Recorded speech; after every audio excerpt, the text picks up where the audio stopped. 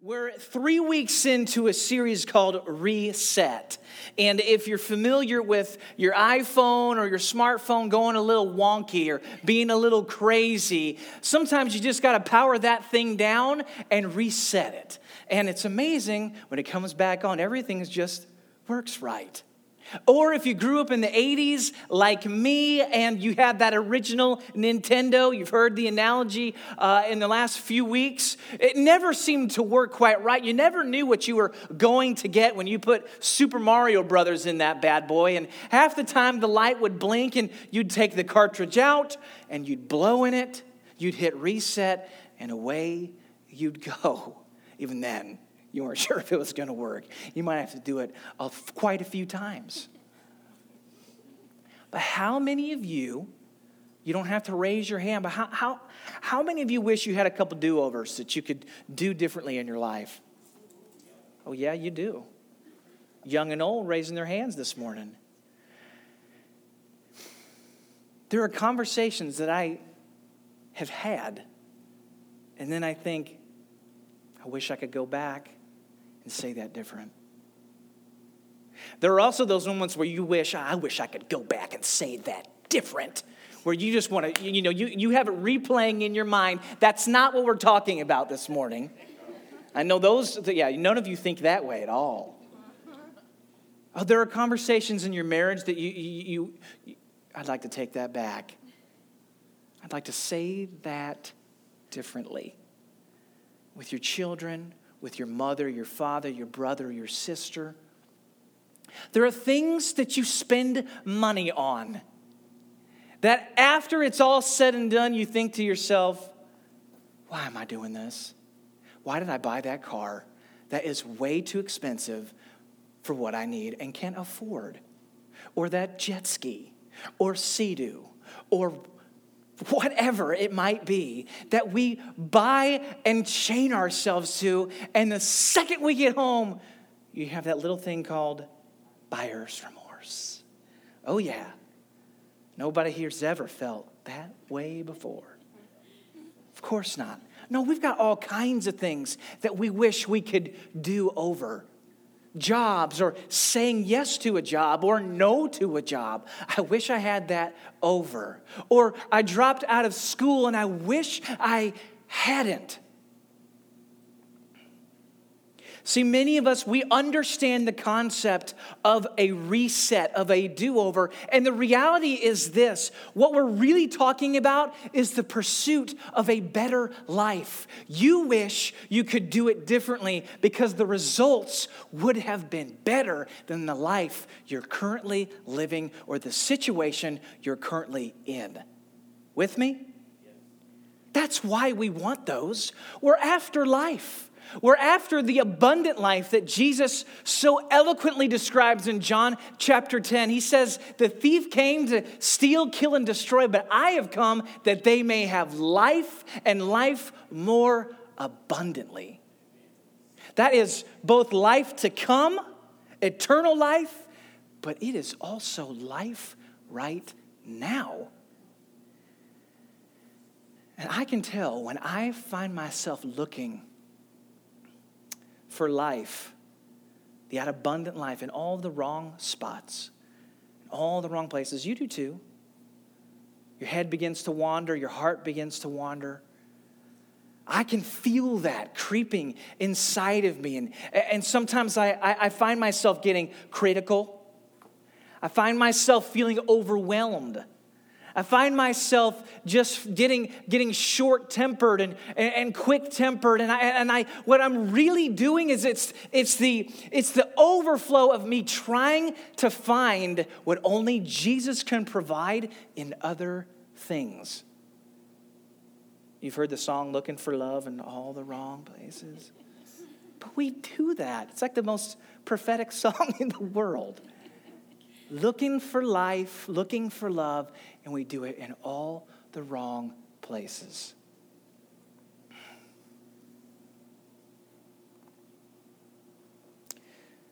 I have great news for you. Jesus gives you the chance over and over again to follow him afresh. Whether it's your first time and you've never made that decision before, or whether you're like me and you're bopping along and you just need, oh man, I've been misstepping and I didn't realize it, but the Holy Spirit's beginning to convict me. Or conversations with other people, it's bringing a conviction and I need to just reorient my life a little bit. That is the beauty of following Jesus. It's very different, isn't it, than that original Nintendo? Because, did anybody ever play Super Mario 1? I know, I realize what I'm doing. Some of you, this might be lost on you. Just bear with me for a second. It's like the very first Nintendo game. And my parents were so excited when they brought a Nintendo to our house. I think I was probably about 7 years old. And of course, I'm in line trying to play, but my parents are playing, okay? And they finally, we're talking a week and a half solid of trying to get to Bowser, the boss. And they finally get there. And then they finally beat Bowser, only to discover that the princess is in another castle. If you remember the little slogan, we're sorry, but the princess is in another castle. My parents quit playing video games forever after that moment. I am not kidding. They will attest to it. They were so anxious and so stressed out trying to beat just the first boss in Super Mario 1. And they finally did. They thought the game was over, but no, there's a lot more left to go. And they weren't very good at it. And there was so much pressure, and they had to leave it to the professionals to get the job done. You know what I'm talking about, though, because in the original Nintendo, when you saw the words game over, it meant game over. You didn't get a participation trophy because you played the game and somehow get to just keep going. No, that didn't exist. Your game was over and you were set all the way back to the beginning. It was, yeah, I can feel the sweat, the stress of it right now. Anybody know what I'm talking about? That you've got one guy left and you finally get to the boss. You got to pause the game. You got to take a breather.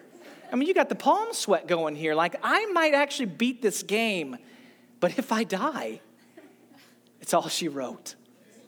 And so the search for extra lives was all that much more important. And you know where I'm going to go here?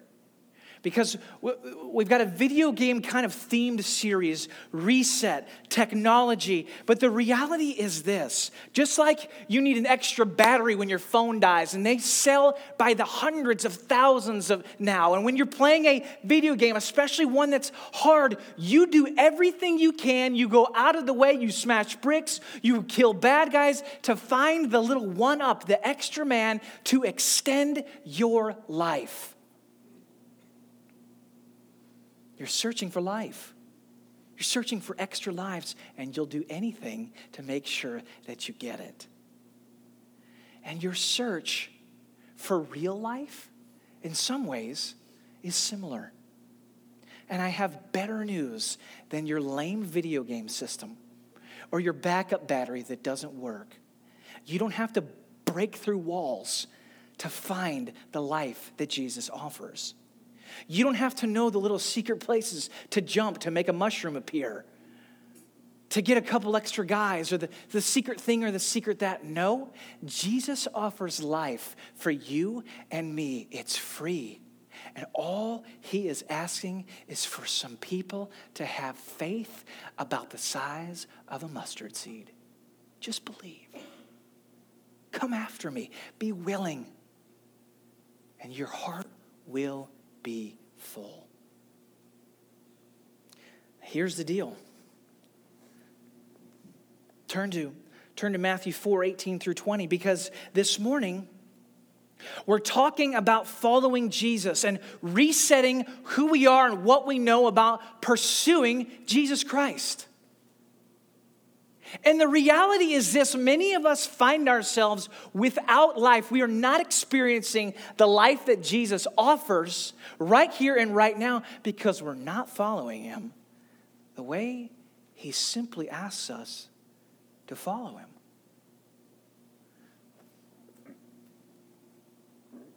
Matthew 4:18 through 20, we see the first people that Jesus calls to follow him.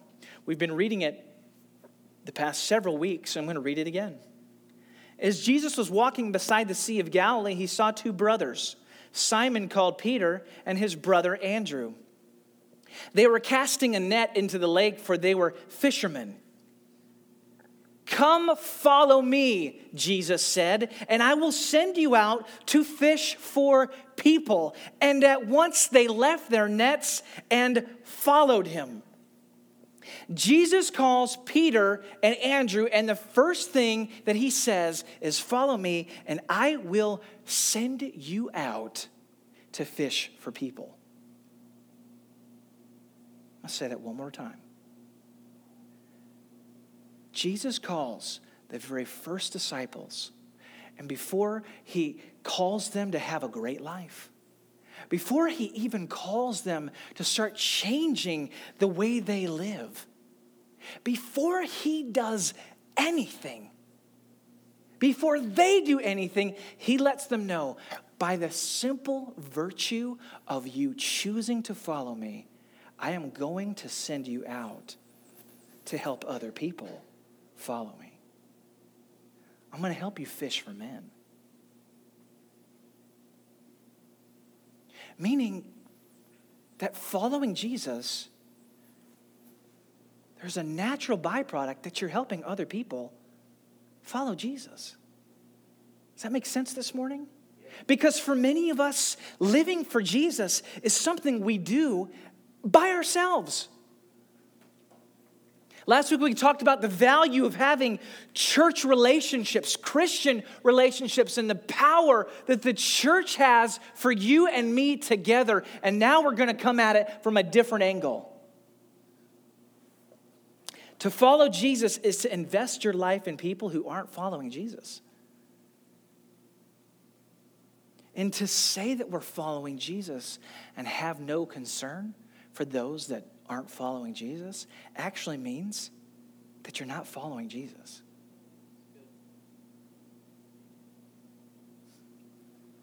Luke 5, the next person that Jesus calls is Matthew, also known as Levi. It says, later as Jesus left the town, he saw a tax collector named Levi sitting at his tax collector's booth. "Follow me and be my disciple." So Levi got up, left everything and followed him. You got to love the courage that these guys have. Hey, follow me. Okay. I'm just going to leave my job, leave my net, leave my tax collector booth, and they do. It's impressive. Then Levi held a great banquet for Jesus at his house. And a large crowd of tax collectors and others were eating with them. But the Pharisees and teachers of the law who belonged to their sect complained to his disciples. "Why do you eat and drink with tax collectors and sinners?" And Jesus answered them, "It's not the healthy who need a doctor, but the sick. I've not come to call the righteous, but sinners to repentance." Levi chooses to follow Jesus. He answers the call. And what is the first thing that Levi does? He goes to synagogue. No, that is not what he does. He gets in a Bible study. False. That is also not what he did. He didn't begin to memorize scripture or learn all the words to the worship songs. He didn't learn the Christian lingo for what it meant to follow Jesus at the time. No, none of that. All those things can be good. But hear me. Would you like to follow me? Yes. Boy, the first thing that I feel compelled to do is to throw a party and invite all of my unsaved friends to come and meet you, Jesus. That's what he does. The very thing that Jesus invites Peter and Andrew to do from the fishing boat is the very thing that we see Matthew doing in just the next page of the Bible. Follow me, and I will make you fishers of men. Your life is going to impact other people. This is not just about you.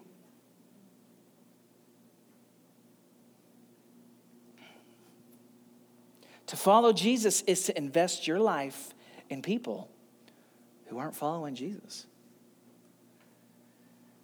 I'm going to say it another way. You need friends that aren't Christians.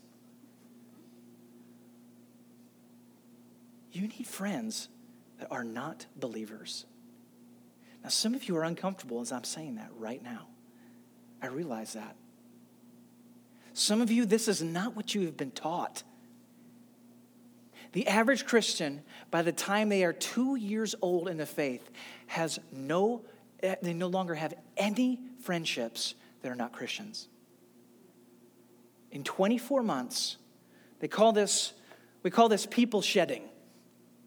In 24 months, after coming to faith, the average Christian has no relationship any longer with someone who doesn't believe. At least a true, real friendship. And you need to hear me this morning. That is tragic. And that is not actually the gospel. Jesus has not called us to hide in our little holy huddle where we just kind of have our little Christian thing. That is not what he's asked us to do. That is not what he lays out as an invitation for following him. It's actually the opposite.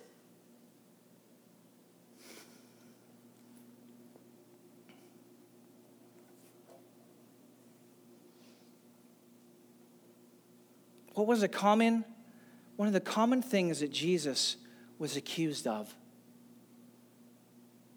was he was a friend of sinners. People that were jacked up. Jesus was sitting next to. He's talking to. He's praying with. He's laughing with. He's doing life with. Now hear me, when I say that you need friendships that are not Christians, obviously the hope is that those who don't believe would one day believe. There's intentionality there. But understand, there has to be intentionality there. Meaning you have to be willing to see that there is someone who doesn't know Jesus and they need you as their friend. Jesus did it. Jesus would still be looked at today. I guarantee it. And we'd say to ourselves, why is he doing what he's doing? Why is he with those people? That's not who I expected him to be with. Jesus has an amazing capacity to flip what we think and expect and do what's truly right. When was the last time that you were accused of being a friend of people who are sinners? When is the last time that you were concerned about your reputation because of the people you were spending time with? Seriously, think about it. When is the last time you had to explain yourself or someone asked you to explain yourself? I realize I'm walking on thin ice in this conversation because what I'm not saying is live like the world lives. But what I am saying is that you and I have to enter the world that the world is living in and begin to share the gospel and love people the way Jesus loved people, that we might introduce them to the only thing that can truly change their life and make them new, and that is Jesus Christ and him alone. How is that going to happen if all we do is hang out with other Christians? It won't.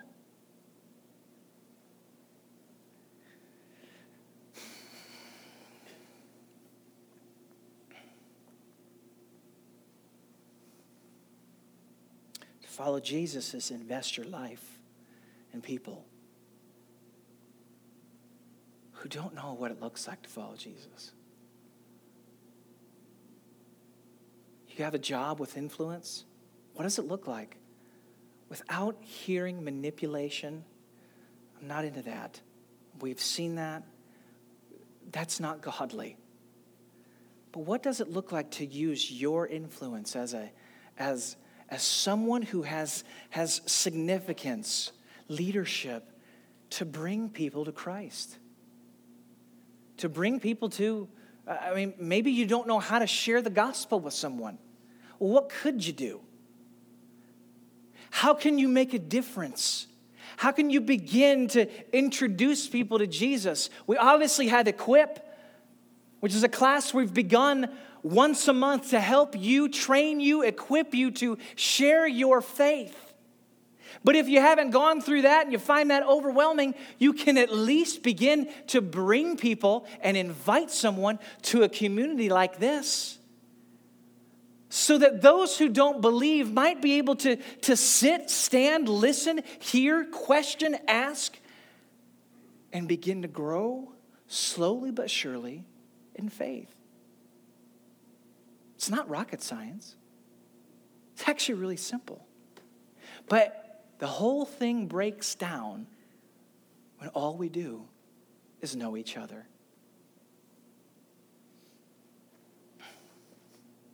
I'll give you 4 reasons. We had one of our shorter services ever last week because we had the cookout, which was awesome.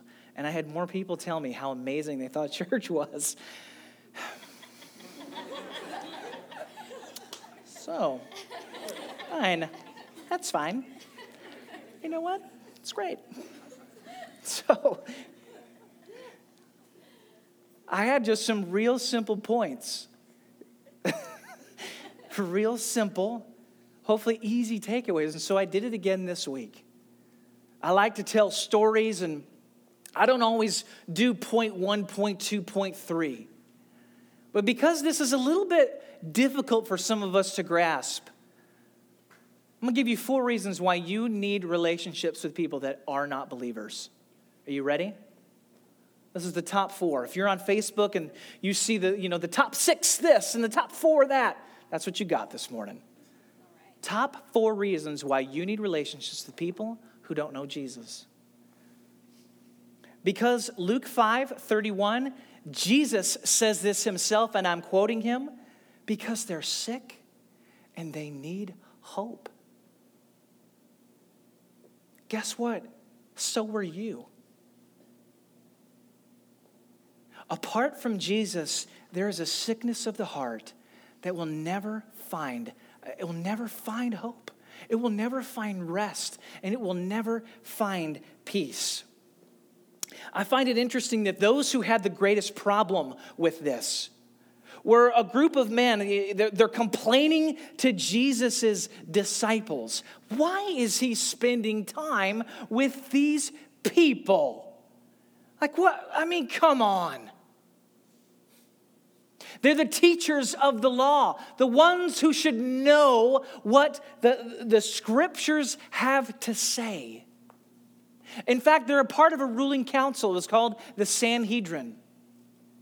There's about 72 men that served on the Sanhedrin, and they were one of 2 camps. You were either a part of the Sadducees, they had a very liberal take on Scripture, or you were part of the Pharisees, which they were the strict interpreters of the law. One of the 2. And the interesting thing about being a Sadducee is you couldn't earn your way into it. You were born into this group of religious elite. If you chose to be a Sadducee, you could only be so if your heritage was right. Not so if you were a Pharisee. The Pharisees became Pharisees by one thing and one thing only: hard work. Anybody, in theory, could do it if they could memorize enough, learn enough, and teach well enough. Interestingly enough, that it doesn't matter what side of the camp they were on, where they both ran into problems with God and Jesus, was his treatment of those who were sick and needed hope.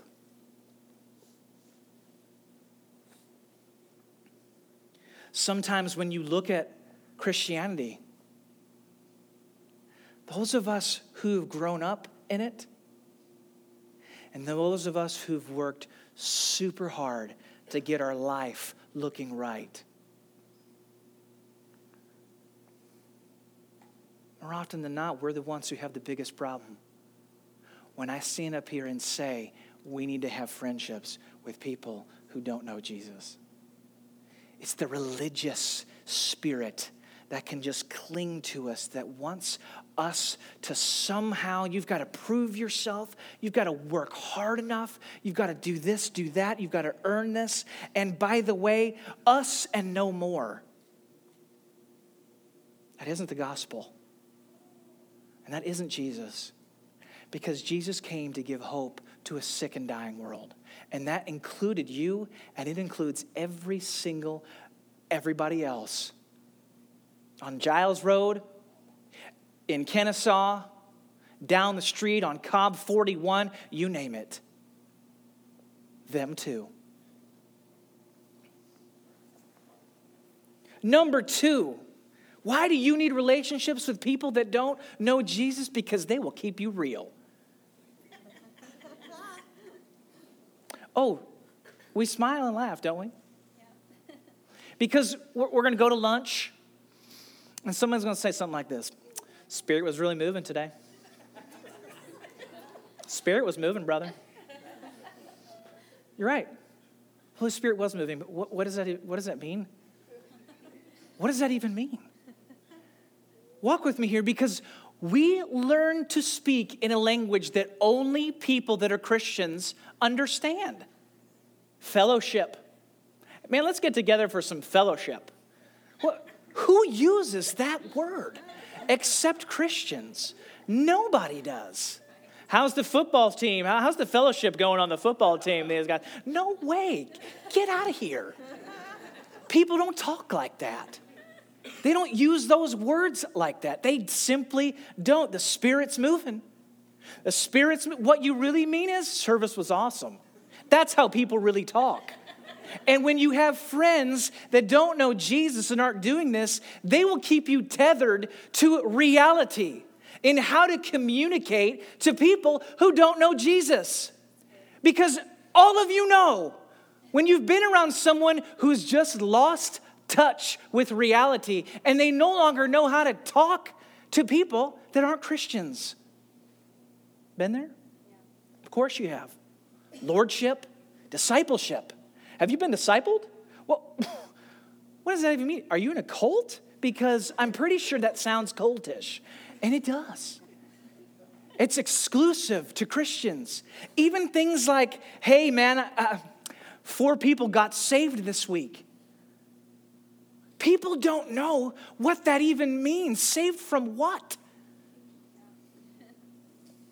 And so learning to reinvent how you speak, actually not reinventing, just talking in a way that an unchurched, unsaved, unchristian, unbelieving person would understand.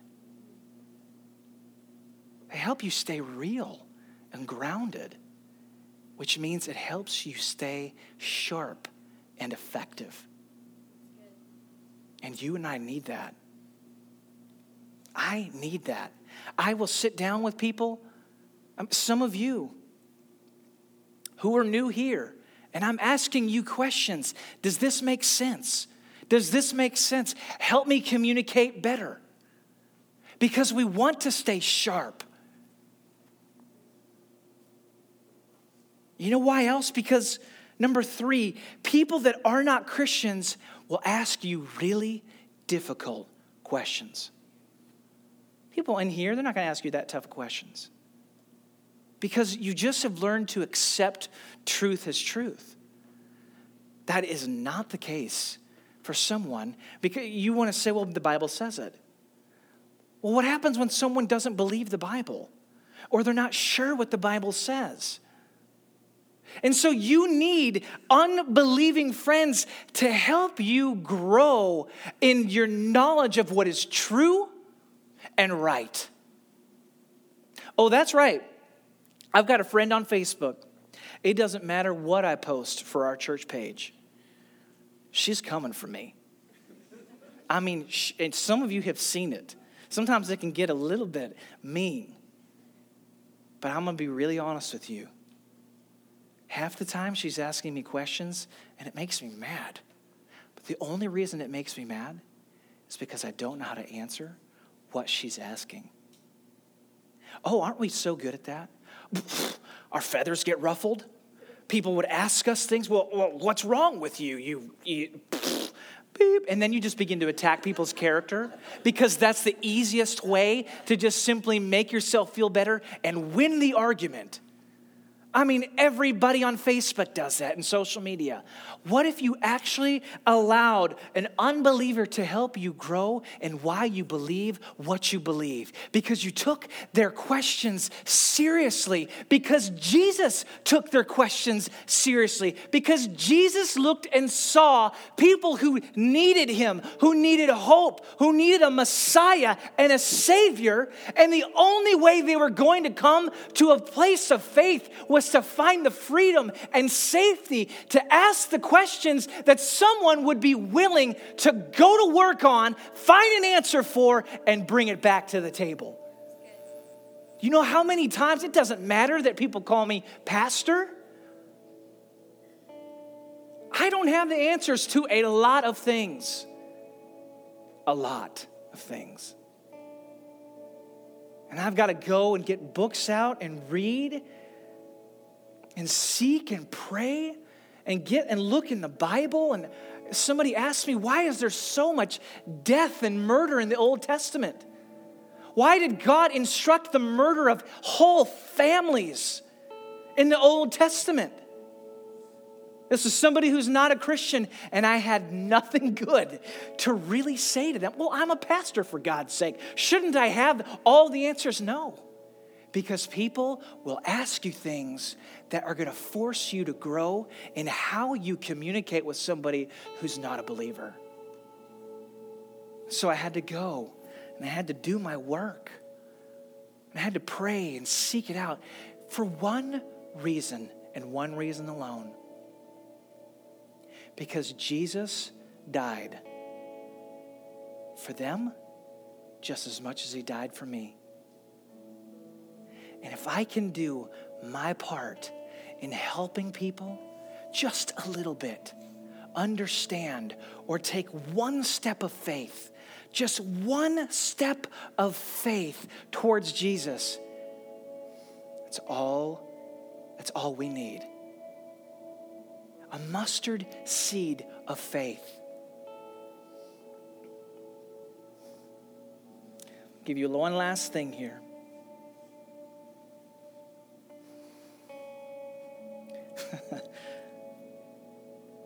You know why else you need relationships with people that aren't Christian? Because Jesus did. If Jesus did it, it's good enough for me. If I'm calling myself a follower of Jesus, then that literally means I should be following Jesus. And if he valued people who didn't know him and that were a train wreck and that the rest of society had deemed an outcast, then maybe I should too.